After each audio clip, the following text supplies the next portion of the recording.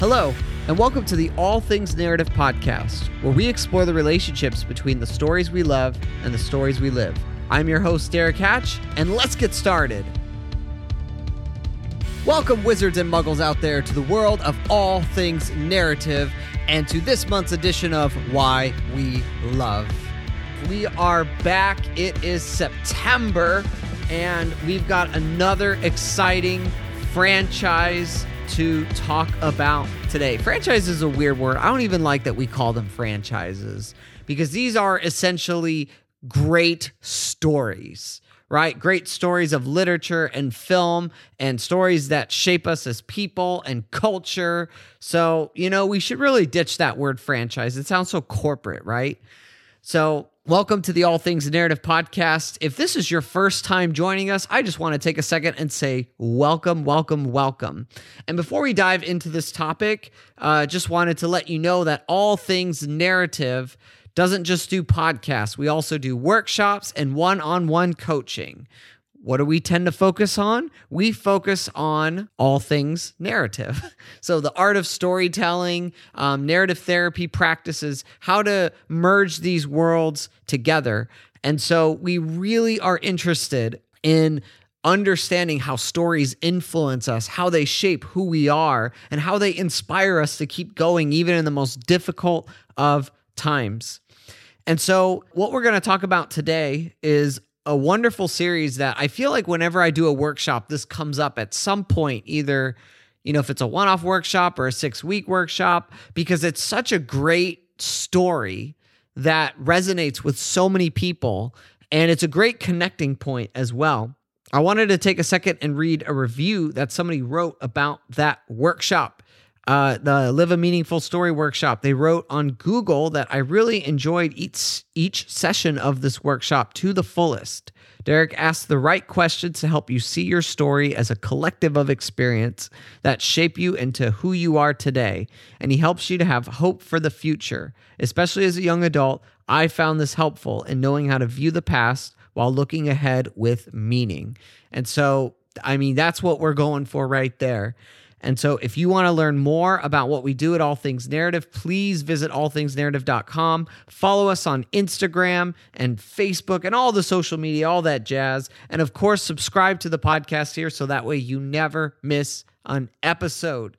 Now, for these Why We Loves, I'm not alone. I've actually got some very, very special people in my life here today. So the first one sitting right next to me for the first time on the All Things Narrative podcast is my wonderful, beautiful, amazing wife, Tori. Hello, everybody. I'm Tori. And joining me and Tori is someone very special to us as well. One of my best friends in the whole world. He was a groomsman at my wedding. He has been in my life for way more than half my life, and all the way from Southern California. I want to introduce to you Mr. Braden Storkerson. Welcome. Oh, I'm so stoked to be here. I'm really looking forward to this. Yeah, it's going to be fun, For these Why We Loves, they're series that I tend to know a lot about previously, but this one, I'm really excited to have you both on because you both know way more than I do about Harry Potter. And so I'm excited to learn from you guys. And, I never read the book, so that's kind of my first confession. Oh, here. wow. Yeah. Okay. So You've watched all of the Harry Potter movies? Yes. So I basically am going off the movies. So I'm going to come at it at that perspective. And then you guys, who have read the books and seen the movies, I'm very curious to get your perspective on this as well. So now I know some people don't like the newer movies, but have you seen the Fantastic Beasts movies as well? Both of us have only seen the first Fantastic Beasts movie, and we weren't Okay. So we weren't super impressed with it enough to keep going. But what about you? Yeah, I've seen all of them, and honestly, they are not that great. The first one I enjoyed, but it wasn't mind-blowing. And then the second and third one have been rough, to say the least. The third one, Kelsey, for those of us, that's my wife, we were watching it, and we were so confused the entire movie. Really? Like it did not make sense why the plot was progressing as it was until the very end. It was, I don't know what they were doing over there when they were writing that movie, to say the least. Yeah. But it's one of those things. I'm a completionist. I'm committed to finishing it at this point. Yeah. Yeah, no, for sure. Well, yeah, for this discussion, we're going to really focus in on the main 7 books. Yes. And 8 movies. So sorry, Fantastic Beasts fan, and if you're a fan of The Cursed Child, we're not going to hit on those. So we're going to strictly just talk about the main books and films. So Are we ready to jump into this? Yeah, I'm ready. Here we go. Why We Love Harry Potter.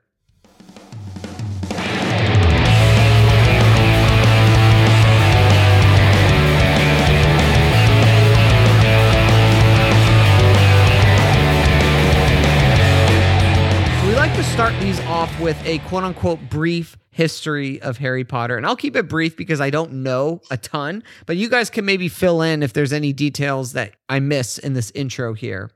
So in 1990, an aspiring young writer named J.K. Rowling was sitting on a train to London. Sounds great, right? For those of you who don't know, London is like me and Tori's favorite place. Have you been there before, Braden? I have never been to London. We should all go sometime. Never really been to much of Europe at all, to be honest. Oh yeah, we should do that. We should do that together. I think we'd have a blast. Oh my gosh, I still want to go to Europe. They actually have a Harry Potter, because they have the Harry Potter experience. They have part of it in the Warner Brothers Museum. I don't know if you've done that before out in Burbank. I haven't actually. It's really cool because they have the museum there. So they had a lot of movie props there. I remember when I went, they had the original Sorting Hat, which was really cool, and I got to be sorted by it. Oh, that's awesome. Which house? Gryffindor. Oh, nice. How about you, Tor? Oh, she didn't do it. She still hasn't been. Oh, got it. But we can talk about houses later. Sorry, I'm distracted. No, this is good. But yeah, in Europe they have the big Harry Potter tour. It's like the big thing where you get to go. But we did go to, when we went to Oxford, the Great Hall is Oxford's dining hall. Oh, wow. Okay, so I knew a lot of it's in Edinburgh, I believe, right? In Scotland. I think it's not actually in... Yeah, that's so interesting. Yeah. So it's, the Great Hall was in Oxford, and we were kind of surprised too when we were there and we heard that. But yeah, anyway, sorry, I keep getting off track of this brief history here. So her train got delayed. And while she was delayed, she started to scribble down kind of the initial ideas for what would become Harry Potter. The characters, the world building, all that stuff.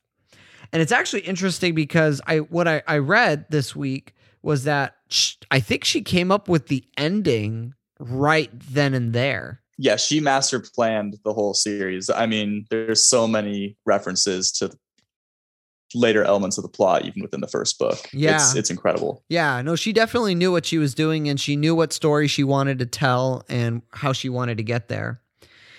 The crazy part of this story, and this is like a common theme with everyone we've talked about, like all these great creators, with Stan Lee at Marvel and Walt Disney and George Lucas. There's this running theme, and J.K. Rowling fits right into this as well. J.K. Rowling was rejected by 12 publishers, which is insane to me. There's so much resilience to keep going. Yeah. But in England, a company called Bloomsbury, very British name, and the American version of that, which is Scholastic, they were the companies that finally agreed to publish it.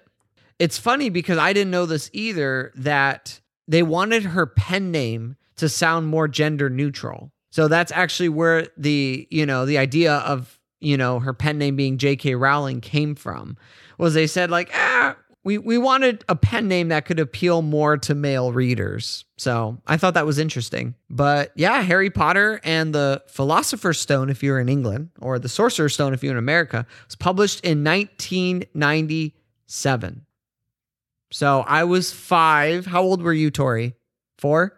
And how old were you, Braden, in 97? Yeah, I was 3 years old at the time. Okay, so 3 years old in 97. And so we know that she went on to write 6 other books that we'll all talk about today. And these books have sold more than 500 million copies. That's 500 million books, and made around $7.7 billion. And Deathly Hallows, in fact, I don't know if it still holds this title or not, but it's because it was the fastest selling book in history, selling 11 million copies in 24 hours. And there were whole like FedEx trucks that had to be dedicated just to carrying that book out. And so, of course, we know that Harry Potter's gone on to spur, successful films, games, the Broadway play, and even a successful theme park, which Braden, you and I had the pleasure of taking you there in Orlando. Yeah. Oh my gosh. Getting butterbeer and just exploring the whole park. Yes. Oh man, that was amazing. Actually taking the Hogwarts Express between the 2 parks, because they split it between 2. It's not just one section. Mm-hmm. Yeah. I'll never forget that. It's incredible. Now, Braden, next time you come out here, they put a new ride in there. Have you heard about this ride? Oh, did they? Yes. No, I haven't. It is probably my favorite roller coaster I've ever been on in my life. Whoa, that's setting the bar high. Braden, what is it? This ride is nuts. Here, I don't want to. I'm not going to spoil the ride because it's good if you know nothing going in. But yeah, Tori's going to say something on it too. Yeah, it's my favorite roller coaster ever. Like, it was just... Which is so weird because you think of, like, how cool could a roller coaster be? But it was right. So cool. So, excellent roller coaster. Wow. What's the name of it? Hagrid's Motorbike Adventure. Okay, yes, I have heard of this. We waited 2.5 hours for it. Totally worth it. Oh, my goodness. It was worth every moment. And when we got there, it was still like light outside. And then when we got on the ride, it was dark out. That's amazing. Yeah. That's how you know it's a good ride when it's that long of a wait. It is. Yeah. I will wait in that line for that too. Like again, because that is easily, that's the best ride ever. So we have to go when you come to visit. I know you want to do Disney World and all that, but when you come to visit, we have to do that. Yeah. It's yeah. Oh yeah. It's worth it. We're getting robes. We're going to get wands. We're going all out with it. Oh man, it's good. So that's all I got for the brief history. What I'd love to hear from each and every one of us now is, what were your personal introductions to Harry Potter? So how did you first get into it? Braden, you want to go first? Yes, I was in first grade. I was at Christopher O'Neill's house for an overnighter. I remember him. I don't know where he's at now. I have not heard from him in years. I've tried to find him on social media. But anyway, so I was at his house for an overnighter. It was not a sleepover because we did not remotely sleep. Yeah. But at one point when he kind of like, I think he like went to like shower or something, and I just kind of went through his bookshelf, and there was Harry Potter and the Sorcerer's Stone, and I read like part of a chapter, and I was hooked right away. And so then when I went home, I told my mom about it, and it turns out my brothers had already gotten the head start on me. Oh wow! And they'd already been reading it, and so that's when I jumped on into the mix, and of course. I grew up in a Christian household, so there was this reality of kind of some opposition to Harry Potter. Yeah. My grandma in particular was very sketchy about us reading it, and so we actually read it several years after it came out because of that. Because my mom had to like read it first to make sure it was cool, and then we read it. That's kind of amazing. In first grade, you were able to read. Like, that's kind of blowing my mind how good your literary skills were in first grade. Oh, really? Well, it was a hard read for me, but yeah, I was still into it. Nice. Very cool. Well, it's kind of funny. So my great grandmother bought me the book. And she was telling me that she was having, I don't remember exactly how the story went, but it was something that one of her friends in like the little assisted living said, "Oh, this is really cool. You should get this for your great grandkids.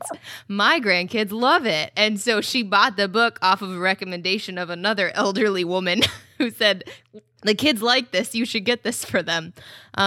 So we got it. And at first, when I first saw it, I was kind of like, oh, this is that thing that everybody's into. It's probably lame.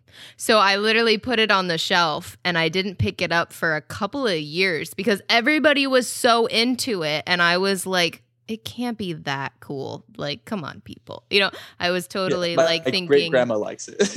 Yeah, and my great grandma gave it to me. So, I mean, I loved her to death. I really did. So, but anyways, like I didn't think it was going to be that cool. And then I think it was like a summer. I was still I think I was like in 5th grade at that point, where there was literally nothing to do in the summer. And it was Southern California. So it's like 100 plus degrees and you're just sitting there going, oh, I hate everything.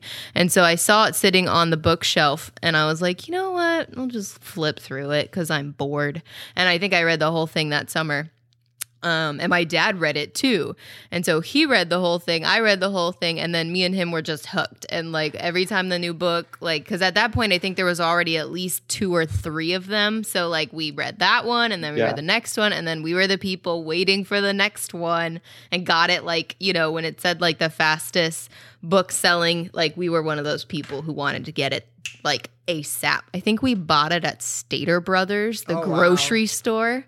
You would wait and like people were lined up to get it because like all the grocery stores had it. Like every single possible place that sold anything were selling the books. And so we got it that way. And so yeah, I read all the books, but the movies, I don't even remember the first time I actually watched the movie, which is kind of funny. Like that's not as imprinted on my brain as the books and reading the books as if they were like nothing. Like I remember I finished, I think it was The Goblet of Fire, which is like one of the longest books. It's like so long. And I think I read it in 4 days, like literally just. It was always over the summer because there's nothing to do, you know? And so just keep reading until we would read the whole thing. So, yeah, it's fun. So it's funny because my introduction is almost like a combination of your guys's. So like you, Tori, I too, for a while was like, everybody likes this. It must be lame. You know, you want to be like unique and cool and yeah. And all like hipster. Even at like 2nd grade. And it's interesting, Braden, because like you, I also got invited to a Harry Potter sleepover where now this sleepover was nuts because I don't remember a lot of sleepovers to this day, but I remember this one. We were given robes. There were wands. Witchcraft sleepover.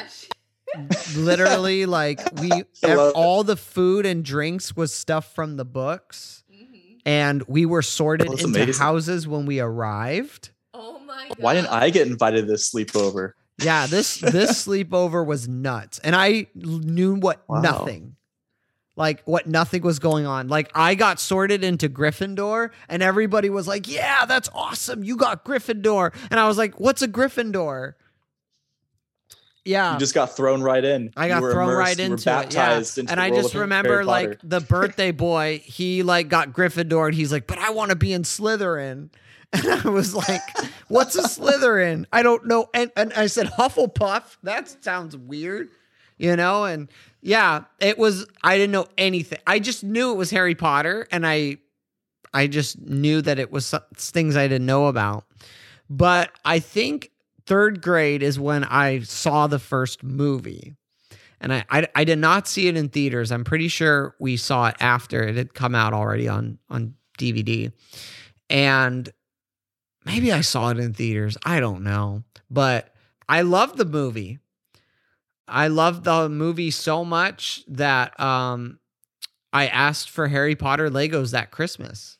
And I got the Hogwarts Express Lego. I got Snape's potion room.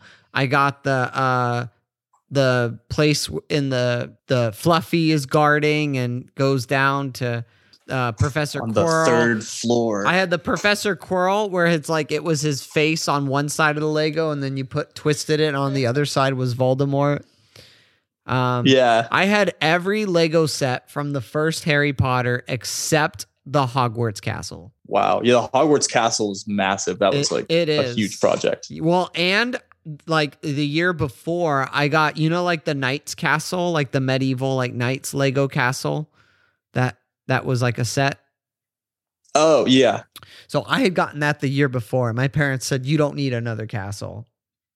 So, but we had all you were neglected. Neglected. Hey, you could get the Hogwarts castle now. I saw it the other day in a store, so you could still get it. But yeah, so yeah, and then I remember I was into like it long enough to where I got into Chamber of Secrets. I watched that movie. I went through this phase for about 3 years, like end of 5th grade to about end of 8th grade, where like music took over my life. And music took over my life so much that I did not keep up with anything besides music. Literally, music was all that there was. I didn't even see Spider-Man 2 when it came out. Whoa. Yeah, that's how much music had taken over my life. Derek didn't see a Spider-Man movie. It's the only Spider-Man movie I never saw in theaters. I saw it like a year later, and it was like weird because I was like, why am I not keeping up with anything? But it was like, 3 years. Is that one of your biggest life regrets? Over. No, it's okay.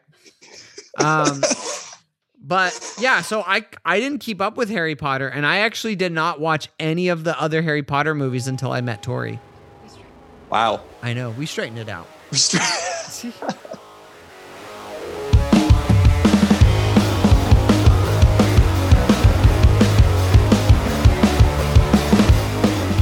So now that we got our intros out of the way, let's dive into the meat of the conversation, which is, of course, talking about the stories themselves. So what we're going to do is we're just going to go through book by book or movie by movie, if you will. So, and maybe try to spend maybe about like 5 minutes on each at the most, and just kind of sharing like, what is that story? What is it about? What does it kind of resonate with you? Maybe your highlights, all that kind of stuff. Then after we share and talk about all these individually, we'll do our rankings. Get ready for that, Braden. That's going to be tough. That's like asking a parent to say which ones are their favorite children. Like rate, give your child tier list. Like that's yeah. You can't do it, But it's all right. We're going to try. All right. So let's start with the Sorcerer's Stone, or the Philosopher's Stone for our European friends. So what I did, and you can check these out on my Letterboxd if you're interested. I'll have a link down in the show notes. But what I did for each of these movies is I tried to, as we went back and watched them all, or rewatched them all, I really wanted to get at like, what is the central like theme that this story is telling? This chapter of the story is telling. And thankfully, like Dumbledore is like a theme machine. I don't know what to even call it. But like Dumbledore, if you listen, he pretty much always tells you what the movie is about. There's always like one line that you're like, oh, that's what this is about. But for me, I'll start the conversation off with this. I think the Sorcerer's Stone is a classic good versus evil, like good triumphs over evil kind of story. It's very much introducing these concepts of the characters and the world building, and really trying to establish, like, the first thing that we know about Harry Potter, is that this is the boy who lived, and that the love of his mother and his father was able to, even though it ended their lives, they were able to save the lives. Their love, I think Dumbledore has a line in the movie about that, like the power of love. They saved his life from Voldemort. And it's even at the end of the movie. Oh, by the way, spoilers abound in this podcast. When Harry defeats Voldemort, the first time when he touches him, it's like this purity of love and good that, destroys that which is corrupt and evil. So, yeah. So what do you guys think? What are your thoughts on Sorcerer's Stone? The book, movie, all that stuff. It's certainly the most nostalgic of all of them for me, just because that was like the original one that I got introduced to. Same. I can say in terms of themes, I wouldn't even say necessarily there's themes of each book, but almost themes of each chapter. That like the very first chapter, it introduces the Dursleys, and you just kind of have this embrace of normalcy, of just in every possible way they're just trying to fit into the mold. They're trying to be normal. Privet Drive literally just sounds like private, like they're trying to just be remote.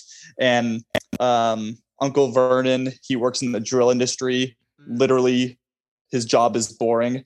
And then you get to the second chapter with there's kind of this theme of isolation, of how Harry feels in their household, but also how just this reality of how the snake feels, and just so on and so forth. But really, I just see that first book as this opening of the wizarding world of Harry Potter, of how Harry just has this sense of being in his own world, just feeling like there's nothing special about him.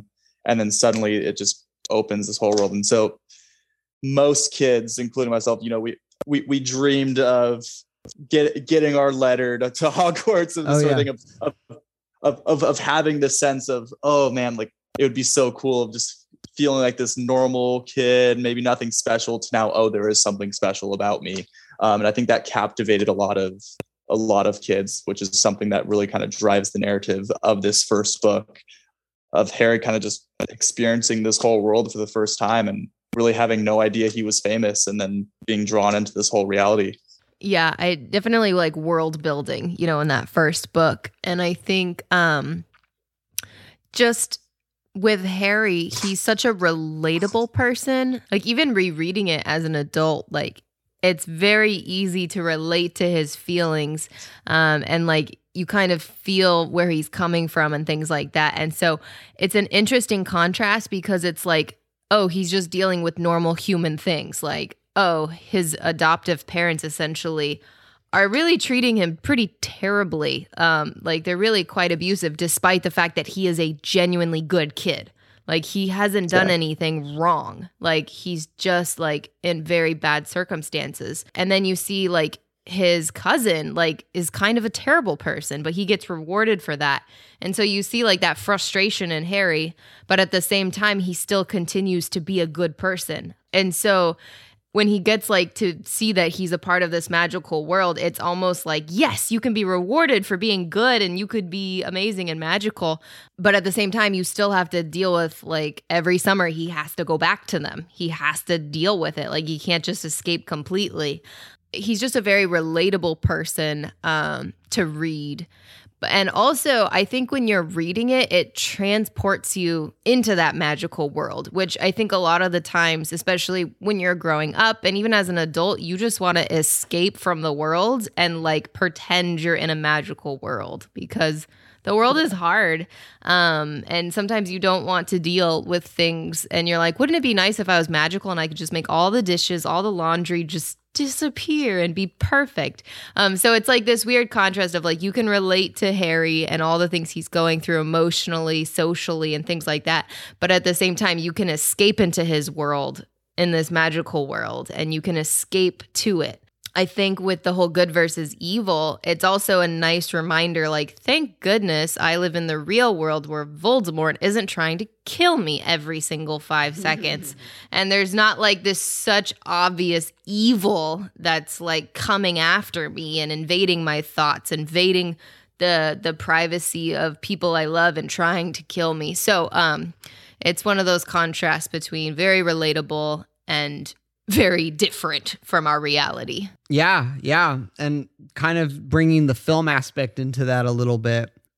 Chris Columbus, who directed that film, doesn't get enough credit for building that from the ground up, because he literally had to take the book and bring it all to life. Him and the team that he assembled to visualize all that, to design the sets of Hogwarts, to design Gringotts and Diagon Alley, to cast. I mean, my goodness, talk about casting all those characters, what a task that was. and then to hire great people like John Williams to do the score. And I stand by that. The first 2 Harry Potter movies, the music is never as good in the rest of the films as in those first 2. It's iconic. It's amazing how good the music is in those movies. And so the world just feels so real. It feels lived in. That's why we talk about Universal, how cool it is when you go there. And even, as I was rewatching the movie, I love and adore this movie. Yeah, some of the child actors don't. They're learning. They're getting in their groove, But yeah, it's not really till Prisoner of Azkaban that right. they know what they're doing. Right. But still, I think it's a good starting performance. I think the adults carry it for sure. Because they cast some great actors and actresses in those roles. But even if like the first Harry Potter movie is like if that was the only one, it's a fantastic story, It's a great first movie. It's a great foundation point. It's a great story to build off of, but also self-contained enough. So I love it. So anything else about Sorcerer's Stone before we go to the next one? No, I think it set the stage really powerfully for the rest of the series. Yeah.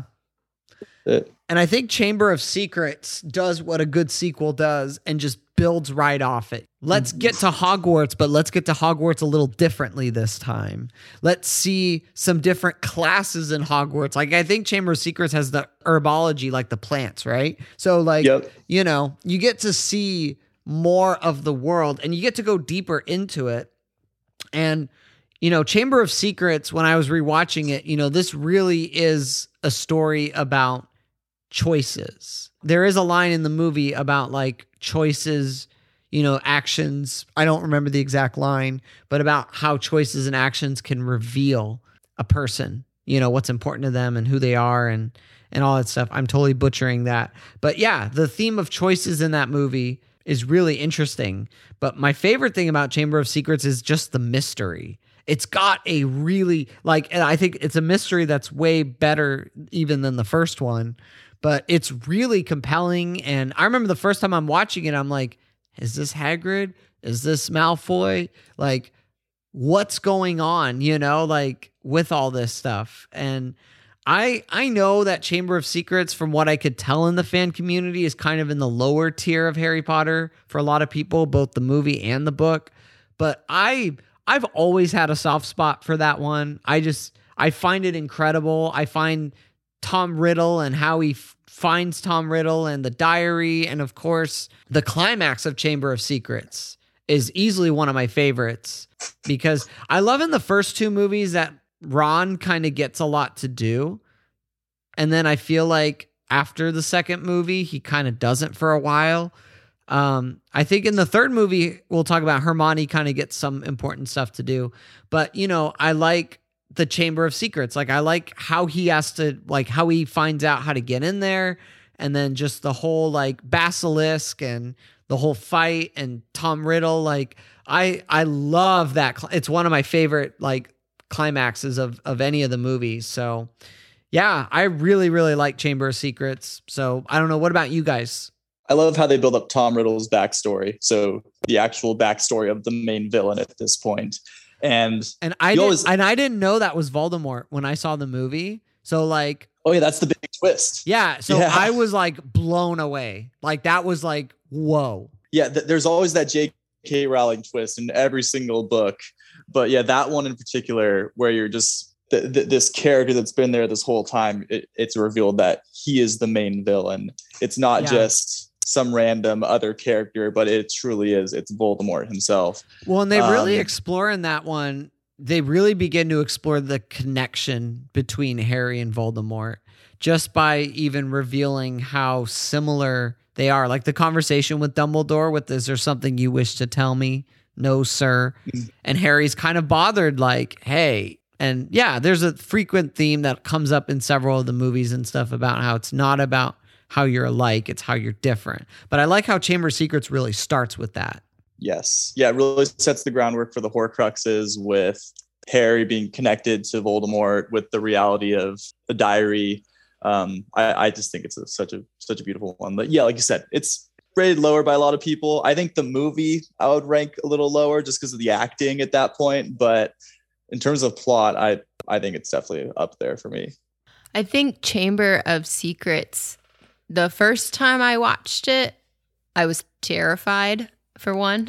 It's the spiders. No, it was the snake. Oh, yeah. That too. The basilisk. Something slithering in the walls, like whispering. And that really freaked me out. And then also I remember as you're reading the book, you start to question Harry.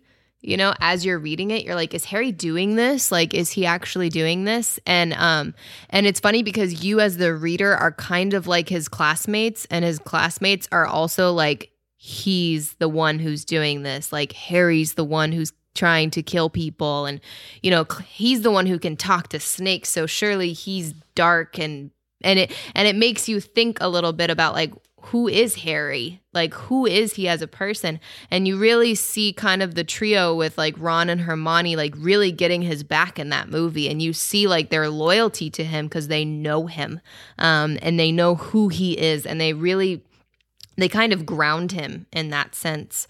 And the fact that they're all needed to solve the mystery. Like, they each have a part to play in solving that mystery. And then the fact that it's Ginny, I thought that was a huge plot twist. I was like, oh my gosh, it's Ginny who's doing this. And she's like that young, like innocent kind of character where you're just like, oh my gosh, she's been corrupted, but she doesn't even know it. And so there's just so many things. And then the fact that like he has to fight a giant snake, Voldemort's memory, which seems just as powerful as Voldemort himself, while Ginny's dying and then he's dying. You just feel hopeless. Like, there's no possible way this could happen. And then when the Phoenix comes in, I remember even when I was reading it going, okay, big deal. What's the Phoenix like? Great. You clawed his eyes out. They're still gonna die. You know, like, it was just so many mysterious things that like took a while for you to like, so many things happen at once.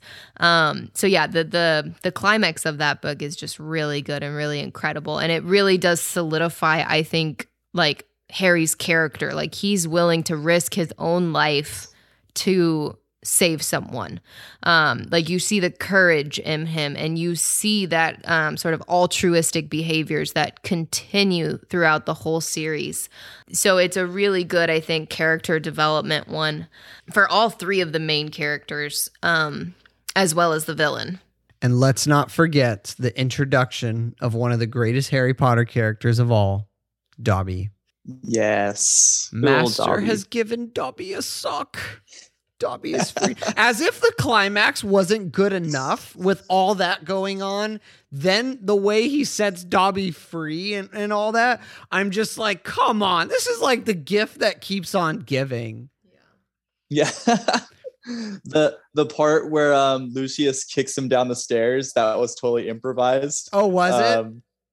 Yeah. So of course Dobby was CGI'd, and so when they film it, he like did the motion of like kicking. And initially the director was like, oh, like, let's refilm that. Like, they thought he like tripped over his robe or something. And he went, no, I was kicking Dobby. Oh, interesting. and they loved it so much that then they animated that in. Oh, that's cool. I did not know that.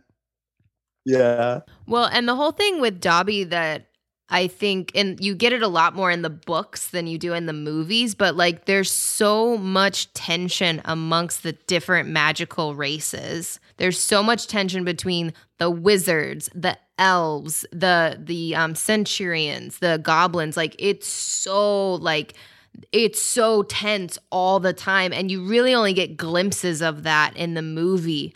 So it's very easy to miss in the movies, but like, that's like a huge theme across all the books, is the tension between these different races, you could say, of magical creatures. So that's a huge theme that I think is missed in the movies. Oh yeah. Yeah. At one point in the books, I mean, Hermione even starts a whole organization to advocate for the rights of house elves, where that's completely glossed over. Yes. Whereas, yeah, that's completely glossed over in the movies. Yeah. It's a shame that there's a lot that they don't get to cover, because I feel like the movies have to focus on kind of the bare bones story. Yeah, because I mean, there's so much there. I mean, I would feel awkward to see a recast, but it would be really cool if there was something like a Netflix series where each season was a book. Like they truly just made each chapter an episode, really expand upon it. You can use stuff from Pottermore, the whole deal. It'd be awesome. Yeah. I can't see them ever doing this again. Like there's no way I think they'll ever do another Harry Potter like adaptation of these books. But yeah, it would feel very weird to recast. But let's keep going to the next one now. So Prisoner of Azkaban, a story about fear. It took me a bit while I was watching the movie to kind of figure out, right? There's a scene where they're in the classroom and it's kind of their fears in a mirror, right?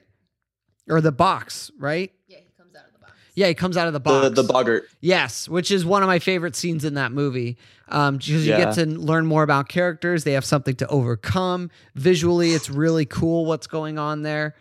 But yeah, I was like, oh, this is a movie about fear. And, that's where you get the Dementors that are introduced and Harry's genuinely afraid. And then you get kind of the climax there where it's all about facing these fears. And there's this looming fear of who is Sirius Black and who is he? And then, of course, that's subverted once we realize that he's actually a pretty cool dude. But yeah, a lot of people, talk about how Prisoner of Azkaban is the most cinematic of them all in terms of films. I mean, it's a gorgeous film. There's definitely change of directors to really capture, different aspects of Hogwarts. Lots of awesome directing and visual stuff going on. And I totally acknowledge that, but I will say something very unpopular right now. Prisoner of Azkaban, probably the most overrated. Uh-oh. Oh, there you are. I turned off my video. He turned off his video for that. Yeah, I realized that'd be lost in the podcast. Yeah, I'm sorry. I'm sorry, everybody out there. I know people love it. I think for me, coming off of Chamber of Secrets, which has such a great mystery and buildup, and don't get me wrong, I love the time travel sequence. In this movie, I love a lot of that so much, but with how much happened in Chamber of Secrets that advanced the story, I always felt like this is kind of the one that does the least to advance the overall story. It kind of feels like a one-off. It doesn't feel super significant compared to the rest of the films, which is maybe what people like. It feels like a smaller scale story. But for me, with how epic Chamber of Secrets was, I just kind of feel like this was a step down. I'm sorry, everybody. You guys go ahead and tear me apart. What do you got, Braid? Yeah, I love Prisoner of Azkaban. I love the introduction of the different beasts and all the different mythical creatures. As far as the movie goes, that was the first movie I had ever seen in IMAX. So that was like a really just cool experience to get to see that. But yeah, in terms of the beasts, oh man, like I just see this ongoing theme of taking something that could be chaotic and making it beautiful, making it whole. So like you said, taking the fear of the boggart and taking the fear of the boggart, turning it into laughter, taking the depression, which was like Dementors were meant to represent, right, and turning that into joy of like through the Patronus charm, and really ultimately just in Harry's experience of just seeing his past of how his parents were killed and all of this. And then the brief joy of potentially being able to leave the Dursleys and go to Sirius Black, and really just his mindset at the end is just transformed in contrast to the beginning of the movie. So yeah, I think turning chaos into beauty is a huge theme for me. Oh, I mean, I love it. Yeah, I love all that. It's just, in comparison to the rest. Is it because Voldemort's not a main person in that book? That is true. He doesn't really make an appearance in that one. I do kind of feel like the antagonists and all that is kind of anticlimactic. I mean, I love the plot twist. Yeah, I like it too. I just kind of don't think I think compared to the other challenges, I'm sorry, I know. Tori, what do you got on this one? I mean, Prisoner of Azkaban, I think I just remember reading it and the whole thing with the boggart, where it was like your greatest fear gets in front of you. And I just remember thinking, what is my greatest fear? Like, what would pop out of that? And it really, it made me wonder, like, what is my greatest fear? Because, I mean, you look at, like, you know, like, there's a lot of classic ones. Like, there was, you know, like, run spiders. You know, like, that's a very, you know, not basic fear, but, like, a normal fear that people have.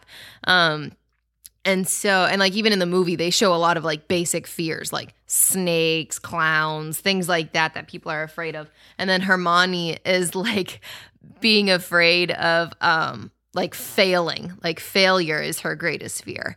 And so you kind of see Hermione a little bit differently because she's like exhausted that entire book because she's doing way too much and trying to take on way more than she's supposed to, and her greatest fear is failure.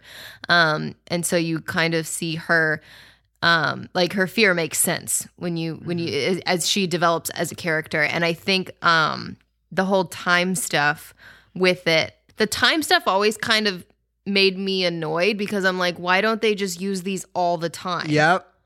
Like, if they can change time, like, why don't they just do that all the time? Like, something screwed up, let's just change it. Something else screwed up, let's just change it. So it seems weird that the wizarding world would have this. And I think there's something in the book, and Braden, you can tell me if I'm wrong, that I think it's in the fifth one when they go through the Ministry, they destroy all the time turners, so that doesn't exist anymore. But I remember thinking, like, even in the fourth book, not to jump ahead, but like, why don't they just time turn and bring back Cedric and bring back all these terrible things that happen? Like, why don't they just use these all the time? Like, why does Hermione that's actually just so she can do more classes? This doesn't make any sense. So I always that's thought that actually was part weird, of the plot of the Cursed Child.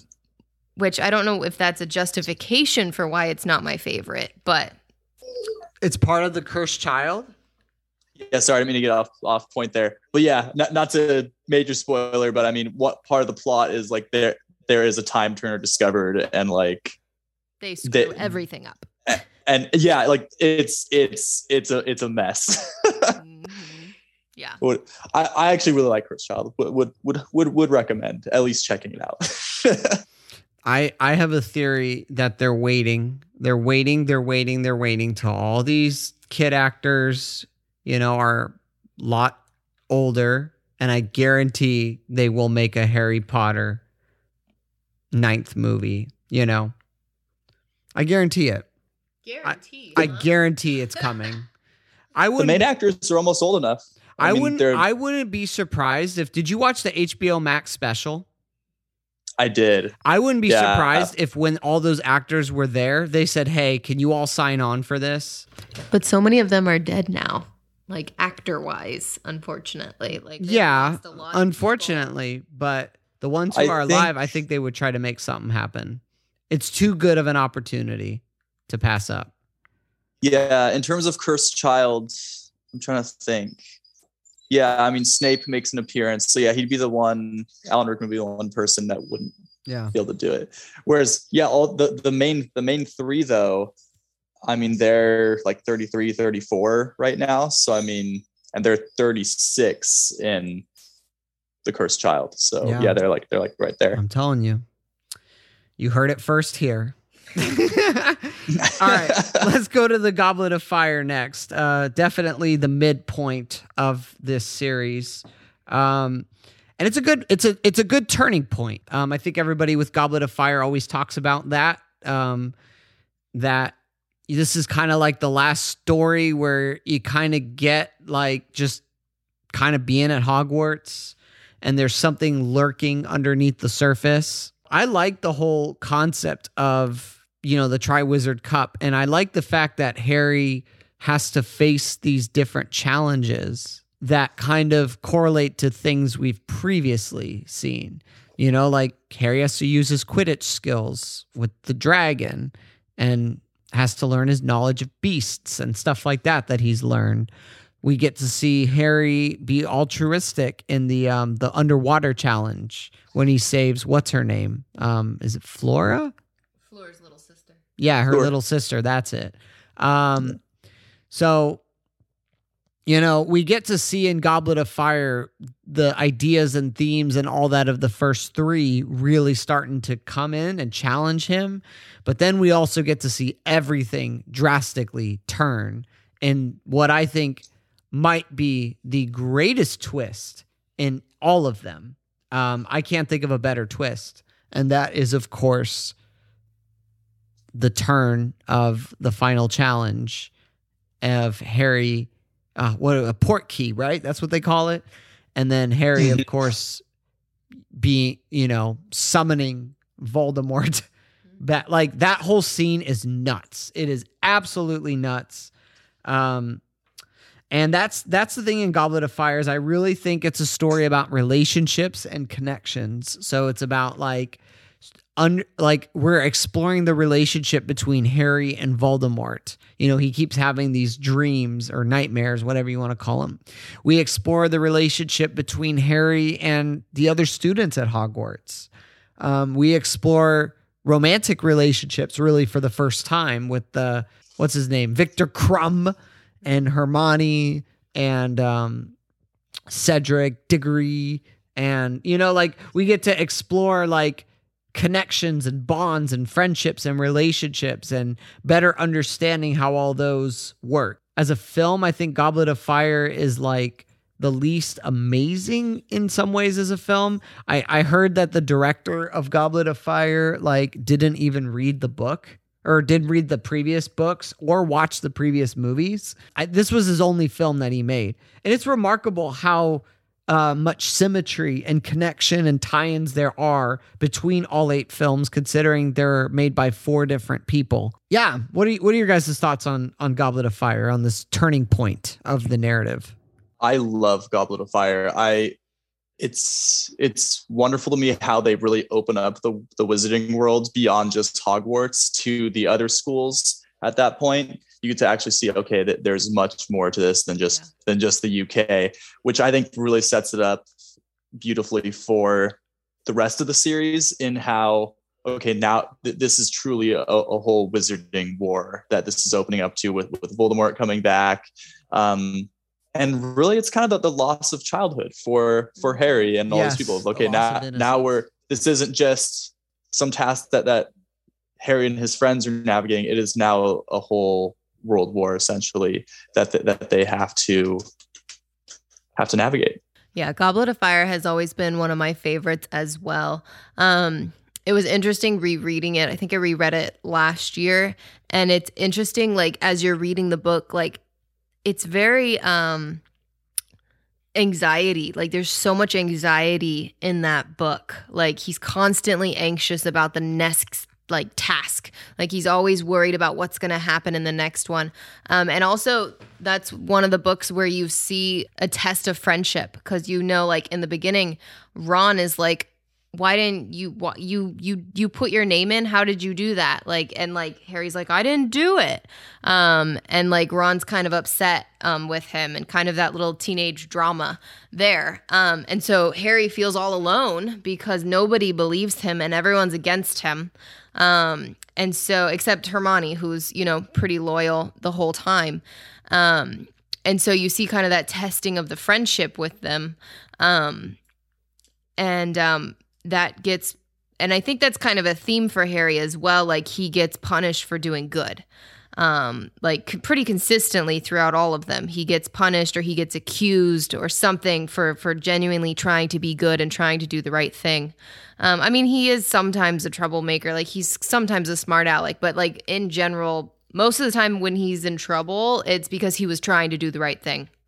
And so I think the other thing I loved with Goblet of Fire is just like you said, all the tasks, all the beasts, all the different challenges they have to face, especially knowing he's so young, he's inexperienced, he's the underdog, everyone's against him, and so you as the reader are yeah, you got this, Harry, where no one else is like that. And I think there's a really sweet moment too in Goblet of Fire, toward the last task, where it's before the last task, everyone brings their family to wish you good luck, and he doesn't have any family. And like obviously the Dursleys are the one that raised him, but they wouldn't show. And it's the Weasleys that come. And they've like fully adopted him. They're like, we are so proud of you. And like you just see them totally opening their arms and like, you know, they're there. They're like, we're supporting you no matter what. And I always thought that was just like the sweetest thing. And I always just thought like, oh, like what a beautiful example of like families opening up their hearts to other people, and welcoming them in. And I always love that scene, especially now as a mom. Like, I'm like, oh, I just so want that for my kids to feel like that love from other families. And I'm hoping that I can share that type of love with other kids. Like my own friends, you know, my kids' friends and stuff, you know. So I thought that was a very sweet moment in that book. One of my favorites. Yeah, that was good stuff.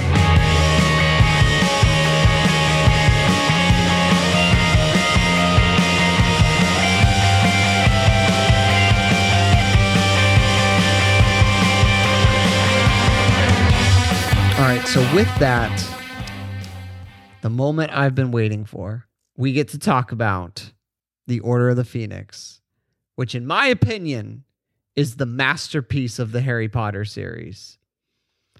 I don't know about the books, but the movie, oh my gosh. When I saw this movie for the first time, I felt like Harry Potter went on another level. Like, it went from being great to being magnificent. I cannot believe how good this story in this movie is. I don't use this lightly. This is like a 5-star, pretty flawless movie. Now, I know as an adaptation of the book, it might not be amazing. I don't know. You guys will have to tell me. But I love it. So this is to me, this is the most obvious, like, one of all the movies to tell what it's about. Order of the Phoenix is really about moving from isolation and into community, into belonging, finding your place. You have the opening shot of the movie where Harry is on this playground, which is wonderful as he's mourning his innocence. And he's looking out at these kids playing, realizing that he will never have that again.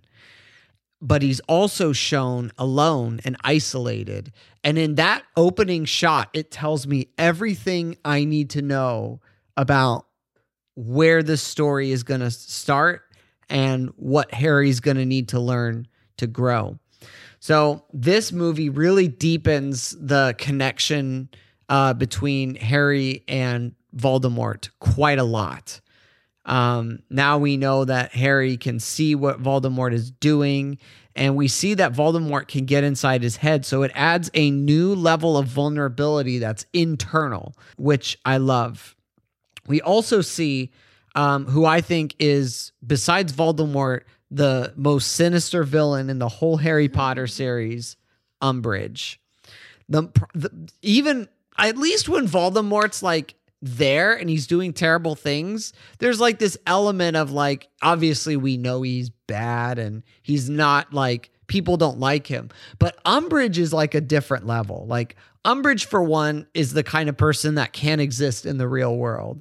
And Umbridge is somebody that keeps getting away with crap. The detention, the I will not tell lies, the way she like oversteps McGonagall and Dumbledore's like boundaries is terrifying because you think those people are so untouchable. And the whole Ministry of Magic, like you could see that there are other powers trying in check. And you kind of see this three-way struggle between Hogwarts, the Ministry, and Voldemort and his Death Eaters. I mean, you also get the introduction of Luna Lovegood. You get the introduction of Bellatrix. You get characters like Neville and Snape that start to get more depth into them, you know? Like, this is where we start to see that there's more to Snape than what we might see. But my favorite thing about this movie is that the other kids besides Harry finally get to do things. Like, finally we get to see Harry passing on what he's learning, this role of a teacher, of a mentor, which I know, Braden, I'm sure you can relate with that, you know? and getting to see the new Order of the Phoenix, like rising up from the ashes of all the terrible stuff going on, and seeing them actually, like the whole climax. This is probably my favorite climax in all the movies. Getting to see Harry and all the students working together as Voldemort infiltrates the Ministry of Magic, which I think is symbolic and has so much weight in what it's trying to say there. This idea of infiltrating from the inside, you know? And that whole fight, the whole duel with them all, and Sirius Black and Lupin and the adults joining in as well. And it's madness. It's so well done. And the fact that Harry has the realization that he has something that Voldemort doesn't, which is a family, a community. That, I think, is the biggest like growing point for Harry in all the movies, because this is someone who is orphaned and didn't get that. And now he's finally found that. I could talk about this movie forever, but I'd love to get your guys' thoughts on what you think of it. Like you said, Order of the Phoenix introduced one of my favorite characters, Luna Lovegood. My cat is literally named Luna because of Luna Lovegood, as well as, of course, the least favorite character in Dolores Umbridge. And my brothers and I, when we were younger, we didn't necessarily like Order of the Phoenix because it's a slower build in terms of reading. We used to always say it's just 1,000 pages of Harry going through puberty. Like it's just, I think it's just the longest emotional too, right? No, I think Goblet's longer. Yes, it is. It is longer than the Bible. It is. It is so intense. But yeah, it's very drawn out, and so there's the emotional roller coaster of Harry. But yes, I love how it truly just kind of brings to light just Dumbledore's army. Like you said, the more characters start to get to do things. It's not just Harry versus the world, but it truly is. You get to see Luna shine. You get to see Neville. You see all of these different characters really come to light that I really love. The one qualm I have with the movie scene where Dumbledore gets confronted by the Ministry of Magic. In the movie, they really downgrade it. They nerf Dumbledore so much. In the movie, just tell. Remember that. They make the comment of like, "Oh, Dumbledore has style," whereas in the book, he completely obliterates every single person. He knocks them out. Oh wow! Yes, you get to see Dumbledore's power, and then same deal in the very final fight scene where then Voldemort comes and there's the fight scene between Dumbledore and Voldemort. Same deal, much more epic in the book. So I just feel like I understand it's probably in terms of animation and stuff like that. Like they kind of just try to keep it simple, but it could have been so epic of what they could have done with Dumbledore there. Thinking about this movie being even more epic than it already is really cool. You know, like yeah. And just one little side thing on making Dumbledore epic. The chocolate frog card, it says that the duel between Dumbledore and Grindelwald was almost 2 hours, and I've said to my brother and several other people, I'm like, I would love to see the final movie of Fantastic Beasts basically just be the duel. Like the whole movie is like an hour and a half of it is just the duel, and then maybe it just has like an extra hour of like just different side things that it just jumps to, but like the whole movie is almost just the duel itself. Truly given us. Dumbledore is like such a powerful character in the book, not just because he's like mentoring, but he's mysterious too. Like you see that throughout the whole thing. Like he doesn't always give you the whole story. Like he's very much just giving Harry piece by piece, like what he needs to know in this moment. And you see like how powerful he is in that book, like with the dueling. And then, I remember reading that scene when the Ministry comes in, and one of my favorite moments is when Umbridge is like, I am now headmistress. and the gargoyles do not let her in the office, like the headmaster's office. And I just remember thinking, that's right, but it wasn't my favorite book simply because of her. I hated reading about her. And I hated that book that I was constantly having to read about this horrible person. And so it made me not like the book because of how much I didn't like that character. That's what makes it so compelling, though, is because her as a villain ties in so well with what Harry's like, and as an antagonist to what Harry is trying to do, because Harry is trying to be this teacher leader role that is kind of outside of the books. He doesn't play by, and Umbridge is the opposite of that. And that clash, is so cool. Even though agreed, she's super uncomfortable. But man, and keep in mind, this is a story where Voldemort and his army and Bellatrix and all these people are also antagonists. So the fact that you were able to bring in another antagonist in the castle like that adds to this level of like nowhere is safe. For sure. But it really a lot of kids too, just growing up with that book, it really helps them just to think about just our own world of propaganda. Of politicians. That's a whole other thing in Goblet of Fire and Order of Phoenix is the whole what's it called? The Daily Prophet. Yeah, exactly. Like you see the reality in Harry Potter, which kind of makes you just think of our own world of, okay, what are things that are being covered up by politicians? And it goes to show it's not just one person who's at the helm that, they're the evil one. If you just get rid of them, then everything's fine. But there's all these other people who have bought into this narrative that is ultimately leading to the chaos that they're seeing in the world. That it's not just Voldemort. It is people like Umbridge and the Death Eaters as well that is contributing to the darkness in the world. Yeah, like one of my favorite scenes in both the book and the movie was when Harry yells at Umbridge in class and he's like, Voldemort is back. And she's like, detention and go to McGonagall's office or whatever. And McGonagall just has him sit down and she's like, so you said Voldemort is back? And he's like, yes.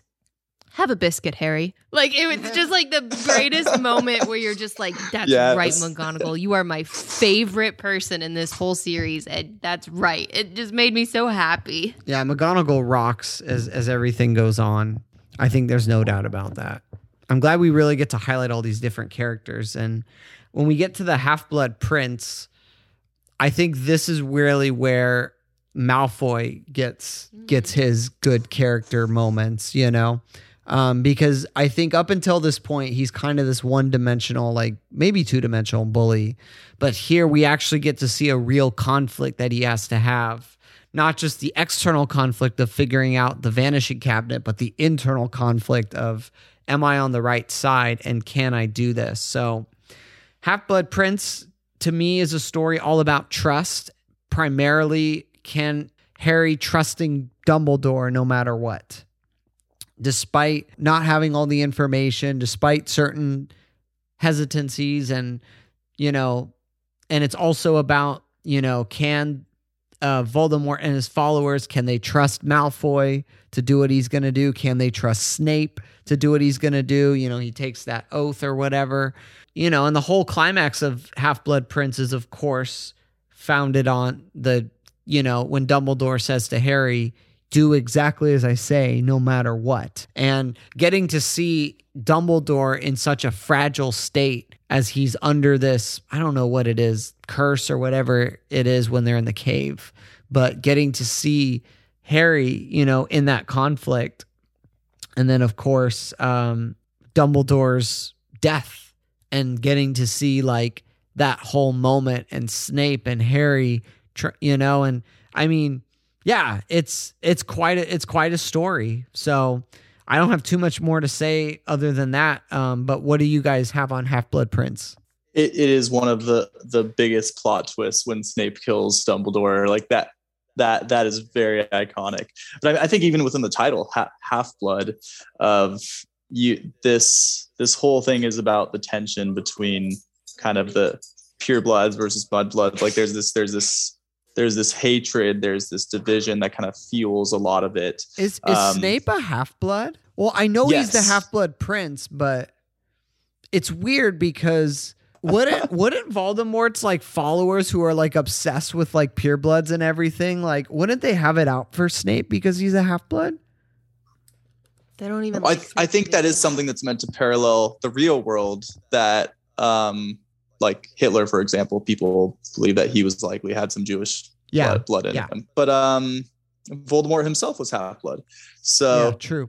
And so is Harry, and so that's actually the mystery throughout the whole thing of like, okay, is people initially like when you're first reading the book, you think similar to the diary with Tom Riddle, you're like, oh, Voldemort's probably gonna be the half-blood prince, but then it turns out to be Snape. Mm-hmm. But yeah, it was something that was kind of kept secret, essentially, that they were half-bloods. Mm-hmm. Yeah, the Half-Blood Prince is probably my second favorite. I just loved that book, and I just love that book. There's so many good moments in that book, and there's so many good testing moments of Harry, where he's tested. Like the whole thing with him trying to learn from Snape, and he doesn't trust Snape, so he can't learn from him. You know, and just like, and then also you see the development. I mean, you see him with his friends, and also with Ginny. Like that's the one where they start to become of a couple, really. And so it's just a lot more. It's more grown up, you know. Like it's just a lot more intense. And then you also see like this kind of obsession in Harry too. I mean, that's kind of in there. Like he has a tendency toward obsession. You see it in several of the things. Like he becomes obsessed with Malfoy. He becomes obsessed with the Half-Blood Prince book. It's like this. It's this thing in him that gets obsessed with things. And you'll see it in the Deathly Hallows. He becomes obsessed with the story of the Deathly Hallows.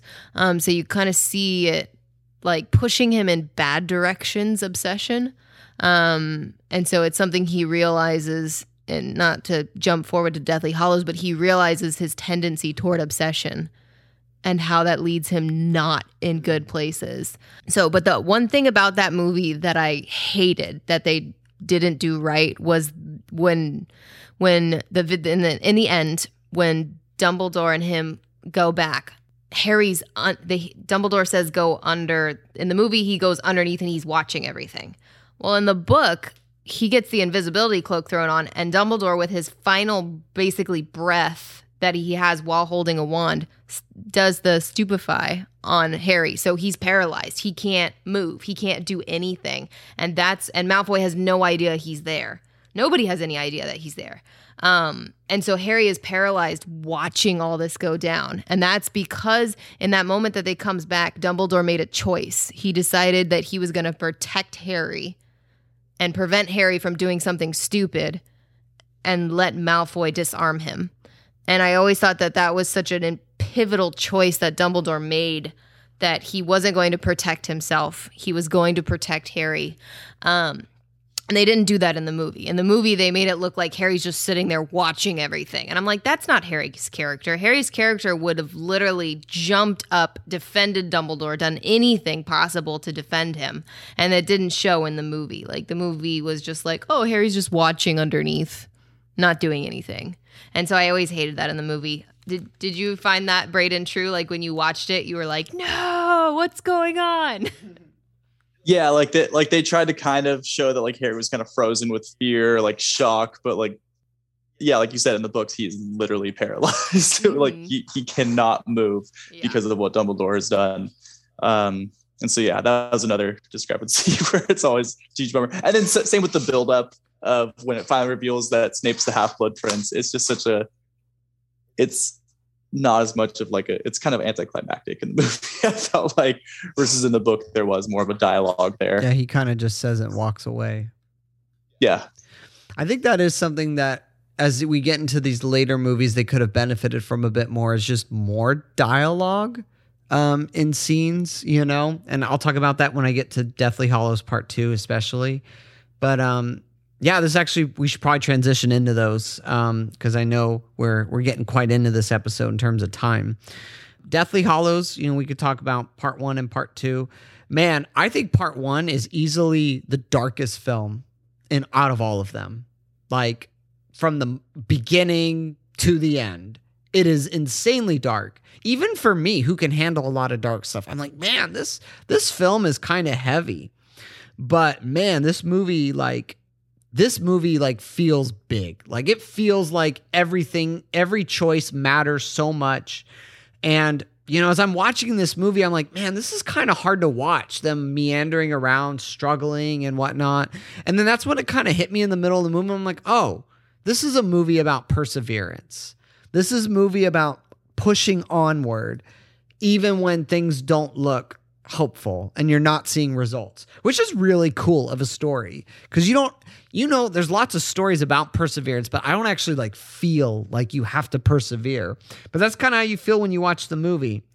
But I really love Ron and Hermione really get to come into their own and get to have some awesome moments, whether it's Ron getting to destroy the locket with the sword, Hermione just being courageous with everything going on. It's another great climax. These movies have really great climaxes, with them being in the prison and Dobby bailing them out, and obviously his tragic death, which is, that's one of the deaths that I think hurts the most.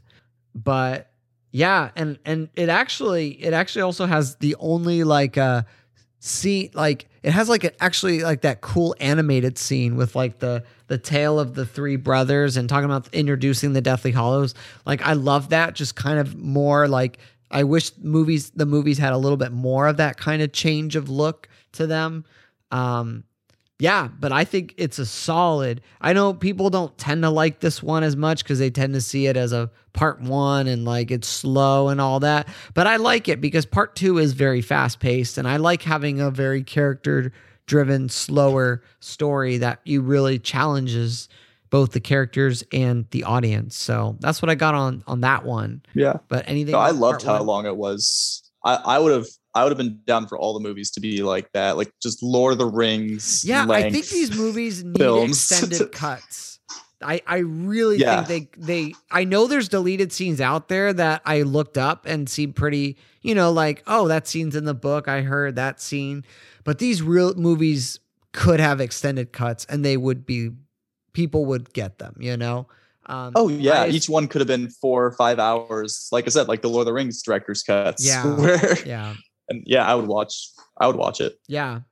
Yeah. I also remember, Tori, I remember you saying as we were watching this that you felt like this one was pretty faithful to the book. Yeah, because in the book it's dragging. It's purposefully they're having conversations about how they're not getting anywhere and they're frustrated, and Ron's frustrated and Hermione's frustrated, Harry's frustrated. Everybody's frustrated that they're not making progress and there's a war going on out there.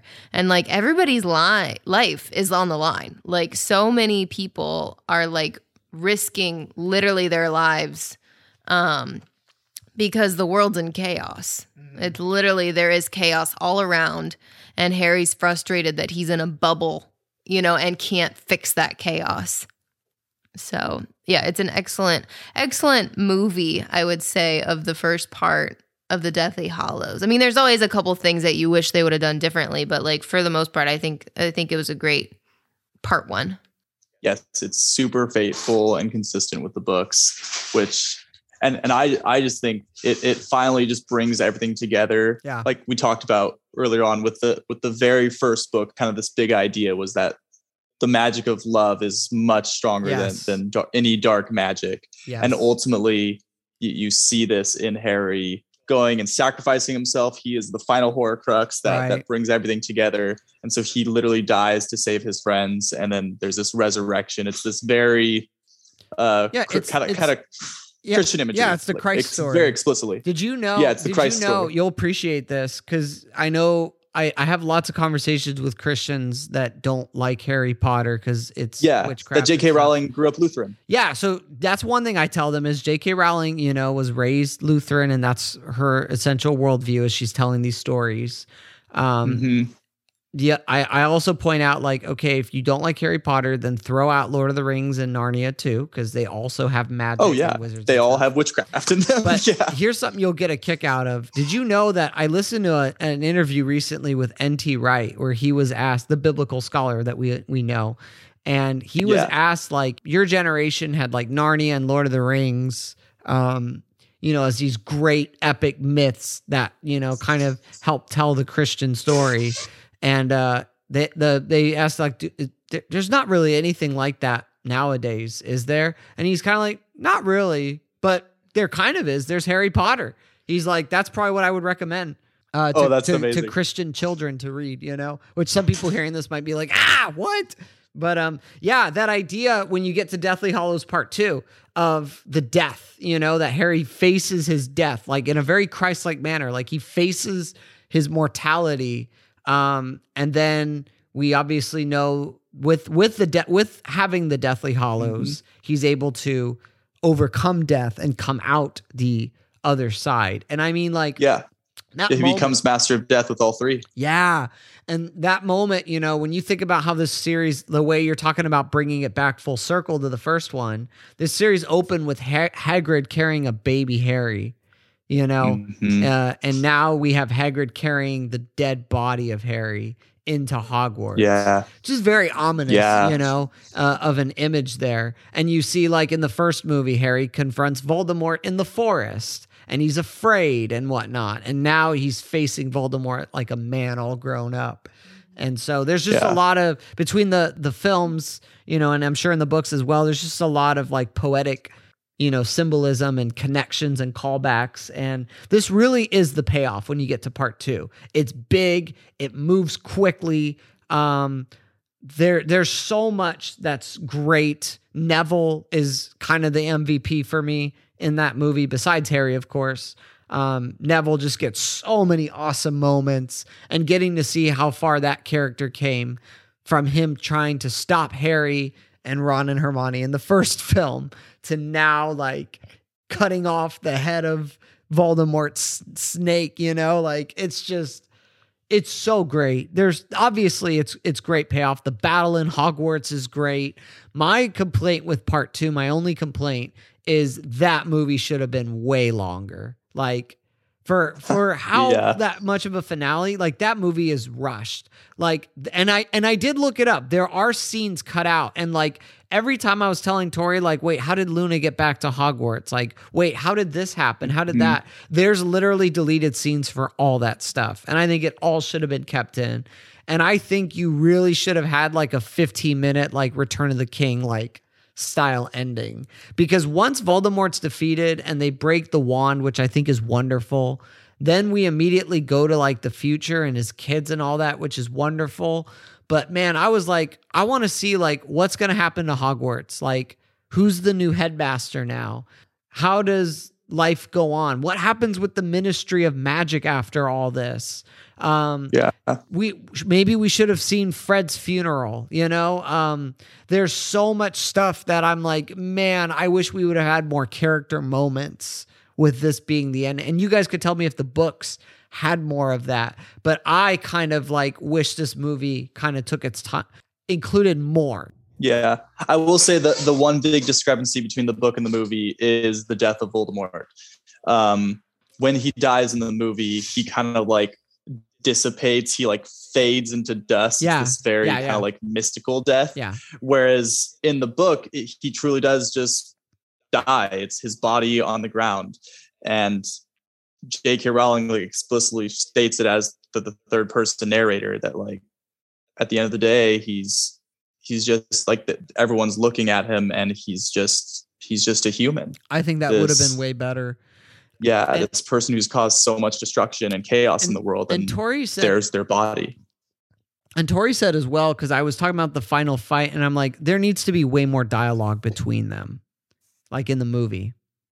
Yeah. And apparently there is in the book, because I'm like, they don't really say much to each other, and I'm kind of like, that's a missed opportunity. Like, there is so much they would say to each other with everything they've been through, and they don't really get that much character conversation. Like you said, it would have been really cool to see a an extended cut of every single one of these. But the biggest thing that surprised me about that movie is obviously what probably surprised many people, and that's Severus Snape. Are you talking about him? The reveal, with the tears and after his death. Yes. I mean, my gosh, talk about completely reframing the narrative of that character. And when you go back and rewatch everything, it changes how you see that character. It is really good storytelling. I absolutely love what they did with him. Yes. I think it brings so much more complexity to him as a character. I don't like when people then start romanticizing him as being like, he was always just such a good dude. I'm like, no, he joined these dark wizards. Like, oh, well, he was just bullied. And no. Like, oh, he didn't have friends. It's like, no, he had his group of friends. And they were just obsessed with, they were obsessed with joining Voldemort. And it wasn't that he like didn't have any friends, just and that he was this bullied and oppressed person. It was he had like a rivalry with James Potter, and there's this ongoing deal with that. And so he was a terribly abusive person, a complex person for sure. There's these reasonings behind this, but to make him out into a good person is what I don't like what some people do with that narrative. I totally agree. And I love how, to go back to that idea of what you just shared earlier about the power of love, it's the power of his love for Lily that actually gives him a chance at redemption. Yeah. And so that's the tension as well of, okay, where, because many would just kind of even point out, and I struggle with this as well, like I wouldn't even necessarily say it was love. It was almost like this obsession on his end. True. But I could see that theme as well. Like that is what draws him this whole time of wanting to kind of continue to care for Harry in some way, shape, or form through it all, because he's the son of Lily Potter. I mean, this was my favorite book just because it was the culmination. It was the final connecting of the dots that we had strung for years of, finally you understand everything. So that just made it such a special book. And it was just like when it ends and like Voldemort's dead, it's like, wait, what? And then it's like you go into like this mourning because the story is over. But at the same time, you're mourning the death of like all these people that died in order to end Voldemort. And I think that's why I don't like the idea of the cursed child, because I'm like, that throws in the face all these sacrifices that happened. And I hate the idea that he could come back. And because of like all the things that happened. That's just a side note there. But so like the Deathly Hallows, it's an excellent story. Like it's so complex, but it's not confusing. It's complex, but not confusing. There's so many little subplots that are going on at the same time, which I find so compelling. Like in this book, you have a lot of distrust of Dumbledore, like this person that you've looked up to this whole time. And suddenly Harry doesn't even know if he trusts him anymore. And you're not even sure who to believe and who to trust. And so like you see that tension there. And then I love this scene with Aberforth, where Aberforth's like, oh, Dumbledore left you a job. Was it a good one? Nice, easy, nice job, And you see Harry in that moment, like that's confronting his fear. Like, that Dumbledore did this to me and it's horrible and Dumbledore wasn't as great as I thought. But Harry, he makes a choice. He's like, I'm not basing my decision off of what Dumbledore said. At this point, this is my decision and I'm going to do this because it is the right thing to do. And I'm not doing this because Dumbledore told me to do this. I'm doing this because this is what needs to happen in order to save the world, essentially. And this is the right thing to do. And I just think that's a very beautiful way of showing that character development inside of him, to where he's not just trusting Dumbledore. He's all in, not just because of Dumbledore, but because it is the right thing and he sees that this is the right thing to do. Yeah, you really see his growth at that point and how he's gotten there. And you really, what were you going to say, Braden?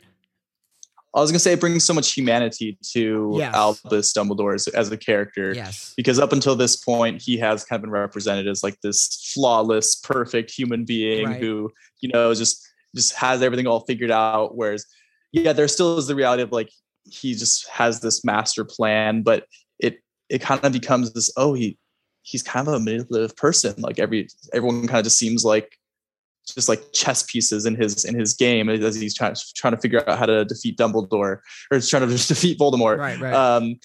And so I think it brings humanity into how deeply flawed even this character is.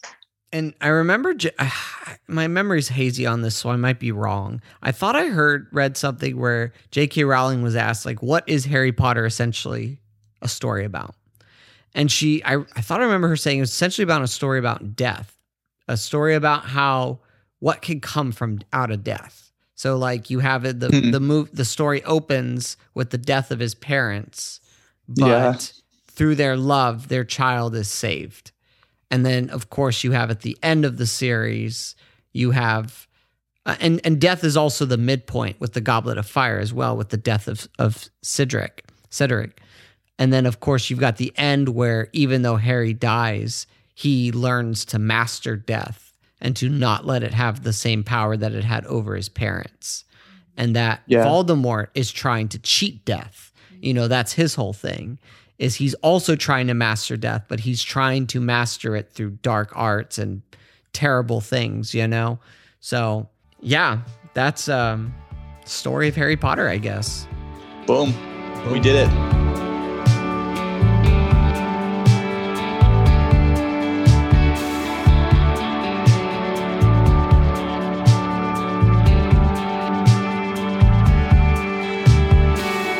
So, we didn't do this with our Spider-Man one because that episode just went way over on time. But we're going to get back to doing our rankings of, in this case, the books and the movies. So, you could either do Braden, Tori. You could either do, like, maybe if you've done all of them, you could do, like, just some highlights. But going from, like, your least favorite to your favorite, I think we can all agree that none of these are bad, right?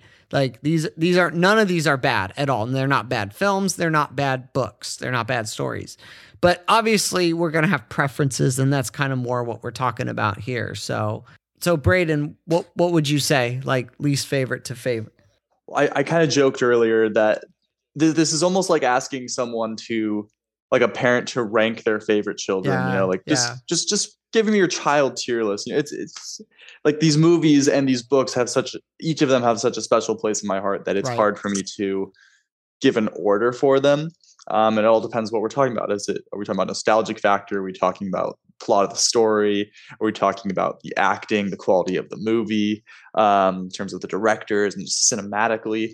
So I can't even get my best shot though, when you asked. So in terms of both books and movies, Goblet of Fire is number one for me. Okay. I absolutely love just the flow of it, how it opens up the world to the other schools, how it really sets the stage for just the whole Wizarding War starting.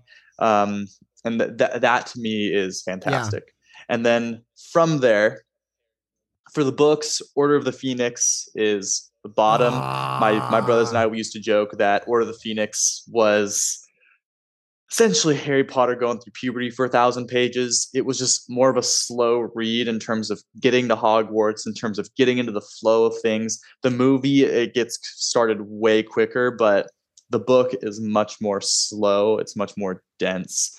But then from there, essentially, Deathly Hallows is number 2 for me with the books. Half-Blood Prince, number 3. Prisoner of Azkaban, number 4. Chamber of Secrets, 5. And Sorcerer's Stone, 6. And then, like I said, Order of the Phoenix, 7. And then for the movies, Goblet of Fire, top once again. Half-Blood Prince is close second. Prisoner of Azkaban, amazing. That's my third. First movie I ever saw in IMAX. Just definitely what was a key experience for me. Deathly Hallows 1 for number 4. Deathly Hallows 2 for number 5. Order of the Phoenix, number 6. A little lower for sure as well, even with the movies. Chamber of Secrets and Sorcerer's Stone are almost kind of tied for last for me in terms of the movies. They hold wildly nostalgic, just they're so nostalgic for me. But in terms of just the acting and stuff like that, it's kind of hard to watch, as just the actors are kind of just getting the hang of things, you know? So those are kind of more of the bottom tiers for me. So yeah, that is my Harry Potter rankings. All right. Awesome. How about you, Tori? Well, I don't like ranking anything personally. It doesn't go well with my personality of ranking things. So I will just say my favorite, which is the Deathly Hallows, book and movies. I think you said Half-Blood was your second. And Half-Blood is my second favorite. And the rest, I love them all. I have them. It depends on my mood, you know?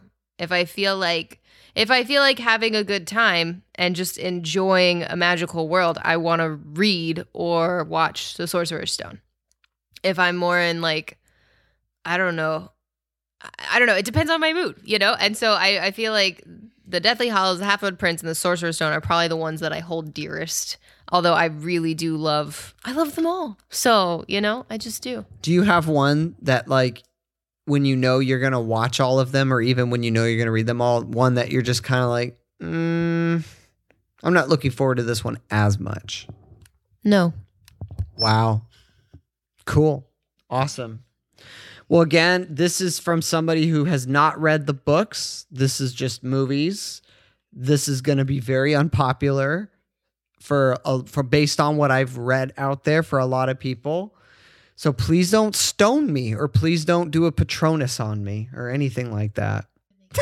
a Patronus wouldn't be a bad thing. It's just it's just an embodiment of joy. Oh, well, then, okay. Yeah. Don't stupefy me. Thank you. Don't stupefy me for this one. Don't hex you. Don't hex me. Don't. Yeah. Yeah. None of that. All right. Number 8 would be, I'm so sorry, guys, the Half-Blood Prince. Smack you. So sad. I'm sorry. It's not bad. It's just the one I least enjoy. Number 7, I'm also sorry, everyone out there, would be The Prisoner of Azkaban. Yeah, I know. Braden's shaking his head. Oh, man. Most of these are not even like on a film level. It's more like what the story is, you know? Number 6 and 5, I literally have gone back and forth all day on. I've flip-flopped them all day. This is where I've landed right now, just barely. 6, I've put Goblet of Fire. And 5, I put Chamber of Secrets. But they're very close. I just can't get over how good Chamber of Secrets is when it's good. But Goblet of Fire is also really good when it's good. So they're close. But they're definitely like the middle tier Harry Potter movies for me. Number 4, it surprised me when I was rewatching the movies. But number 4 is actually Deathly Hallows Part 1. Which I originally had at number 7 when I did the rankings before I started. So that one moved up a lot when I watched it. Number 3 is Sorcerer's Stone. It's the OG. It's obviously my introduction of Harry Potter, and just a great story, as I've talked about. Number 2 is Deathly Hallows Part 2. Even though I think the movie is missing some things, what it gives you, I think, is really when you understand what the Harry Potter movies and what the story is all about. And number 1, as I have already said on here, is Order of the Phoenix. So there we go. So I want to end this as we do with every Why We Love episode, just going around and talking about how does Harry Potter inspire you to live a meaningful story.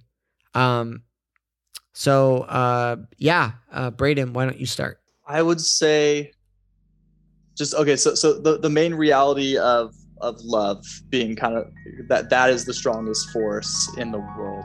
That is something that guides me on so many levels. But something that I see so much throughout Harry Potter, and something that's always a big discussion, is kind of getting beyond dualistic thinking. I think sometimes particularly when we talk about like the houses in Harry Potter, there's that tendency to be like, oh, all Slytherins are bad, or all Gryffindors are like this, all Hufflepuffs are like this, all Raven. So there's this reality of, yeah, categorically things are helpful, but being able to see beyond categories in some elements of all of us have elements of a Gryffindor within us. All of us have elements of Hufflepuff within us. All of us have elements of Ravenclaw and Slytherin and so on and so forth. And so to really kind of see that reality and not just to so easily categorize people and pinpoint people, or even have an us versus them mindset. Harry could have been in Slytherin if he chose to. There are many good people within Slytherin, and so I think seeing beyond dualistic thinking has been something that you see within Harry Potter that has inspired me and moved me. Yeah, I love that. That reminded me of that conversation at the end of Deathly Hallows, where he has his son, and his son's like, well, what if I get Slytherin? And Harry's like, then you'll be a great Slytherin. That's so cool. Yeah. I love that. What about you, Tori? I think initially, like I said originally, Harry Potter for me is both a escape. So I tend to use it as like, oh, I just want to escape into this world where I don't have to, it's just a world, it's an escape, right?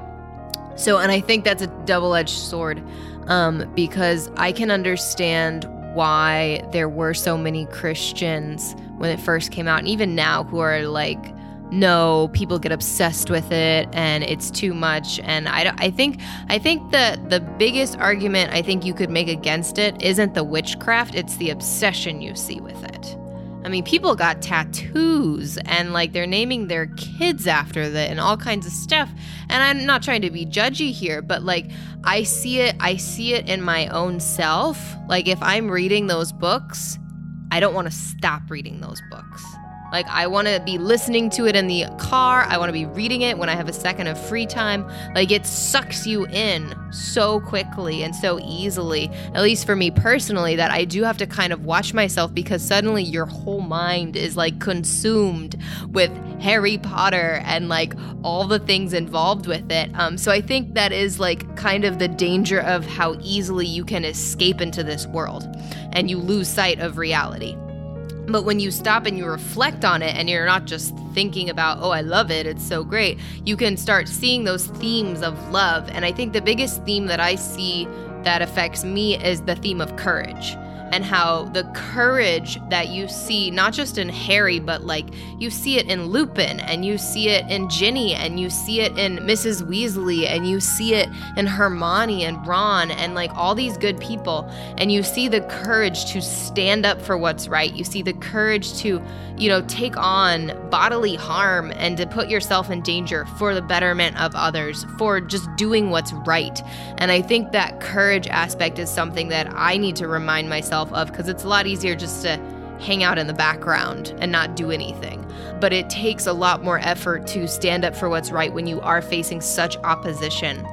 And so I think that's a huge theme for me, and why I still enjoy Harry Potter, not just to escape, but like that is something that does inspire me.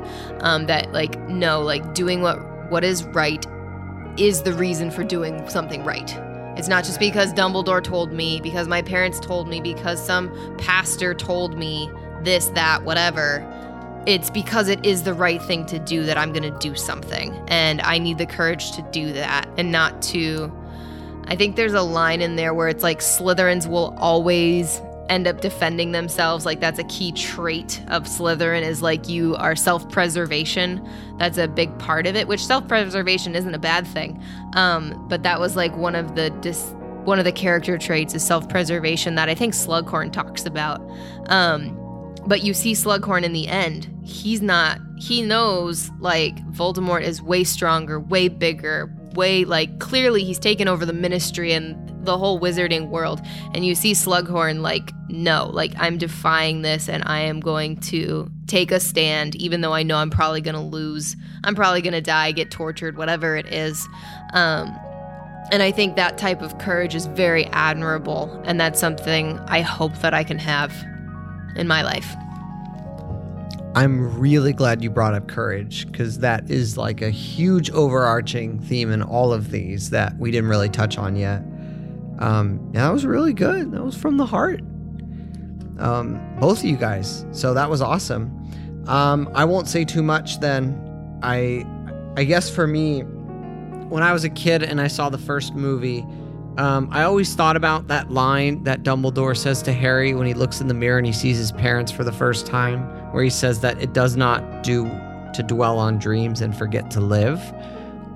That's always resonated with me from a young age. It's important to dream, but we can't get lost in that. We have to face reality and live the life that we have right in front of us. And that's why, when it comes to story and it comes to narrative, that could seem overwhelming because we could see these problems and it could be hard to deal with these problems. And we always talk about here on this podcast that people are not their problems. And it's interesting because Harry, even though he's the chosen one, even though he's, this great wizard, that doesn't necessarily mean that he's going to be a good wizard. Like, not good in terms of, in terms of skill, he has to learn these skills, but in terms of his character. I love that Harry is always on the edge of walking a very similar path to Voldemort and could go in that direction and is tempted to many times. Tempted to bring his parents back in the first movie. It goes with courage, what you were just sharing, that I just love getting to see Harry persevere time and time again and demonstrate that courage. And, when we face problems, it's an opportunity for a character and us to grow in our identity and to define who we are through our actions. And that's why I'll end with this quote here, which is what Sirius Black says to Harry in the Order of the Phoenix towards the end before his death, where he says, "I want you to listen to me very carefully, Harry. You're not a bad person. You're a very good person who bad things have happened to. Besides, the world," this kind of goes what you said, Braden, the world isn't split into good people and Death Eaters. We've all got both light and dark inside us. What matters is the part we choose to act on. That's who we really are." And that's a challenge for all of us, will we allow problems to define us? Or will we learn to rise above and put problems in their proper place and move forward as the protagonists, the active protagonists of our own story? And that's what Harry teaches us to be. And I think that's a good place to end this. So I do. Braden, Tori, thank you so much for joining me and adding to this conversation with far more than what I could give on it. And so, yeah. Do you mind if I make one little? It's like a podcast recommendation. Yeah, if absolutely. Somebody wants to go deeper into this type of stuff. Harry Potter and the Sacred Text. Oh, yes, you've told me about this. Yes, it is a whole podcast series. It's actually two chaplains from Harvard Divinity School, humanist chaplains, and they really kind of run with the idea of a lot of people may not be interested in traditional religion and scriptures and stuff like that, but so many people are inspired and moved by books like Harry Potter. Yeah. And so they actually take a chapter of Harry Potter each week. They've actually done the whole series already. They started many years ago. They take a chapter each week and they really kind of dive into it almost devotionally, talk about the themes, how it moves them, stuff like that. And that's funny. Would highly recommend it. If someone has listened this far, I would imagine they would like it. So it doesn't surprise me that exists, because I do think Harry Potter is the great myth of our generation. You had for our parents, it was Star Wars. That was the series that really built in their time. I think Harry Potter came in our generation and our time. And I think Marvel's tricky because it's kind of in the past and it's in the now and it's still going. Yeah, it's cross-generation. But I think Harry Potter is uniquely of our generation and our time. Yeah. You know, I think people will look back at like the 2000s, that decade, and they will say that was the decade that the Harry Potter story was told, you know, like as the great, you know, film series and whatnot. So yeah, Tori? Well, in Harry Potter, I just remember like so many things in Harry Potter are literally the same as all the other myths. Mm-hmm. Like his first encounter with or challenge, as you would say in the Sorcerer's Stone, is facing a troll. I mean, that just brings me to The Hobbit. Like with Bilbo, and what's the first thing he's got to do? Like he faces trolls. So like there's so many things like that are pulled from I see a lot of Lord of the Rings. I mean, if you look at Lord of the Rings, I mean, look at what the ring does to Frodo. It makes him depressed. It makes him moody. It pulls out the worst of him. And that's the exact same thing that the Horcrux does. So like there's so many things that you see from other myths that are all pulled together. So it's not like Harry Potter's new. It's the reworking of the same myth that like humanity has been telling for generations. It's just a reworking of it that feels modern and it feels new to us being, you know, because of the time period that we were born in. That's good. And so we'll end there. Braden, thank you for being on. Thank you so much for having me. Joining us. And I'll be back with the other guys next month for another Why We Love. And in the meantime, everybody out there, this is your friendly narrative practitioner signing off, saying thank you so much for sticking with us in this long episode, and take care.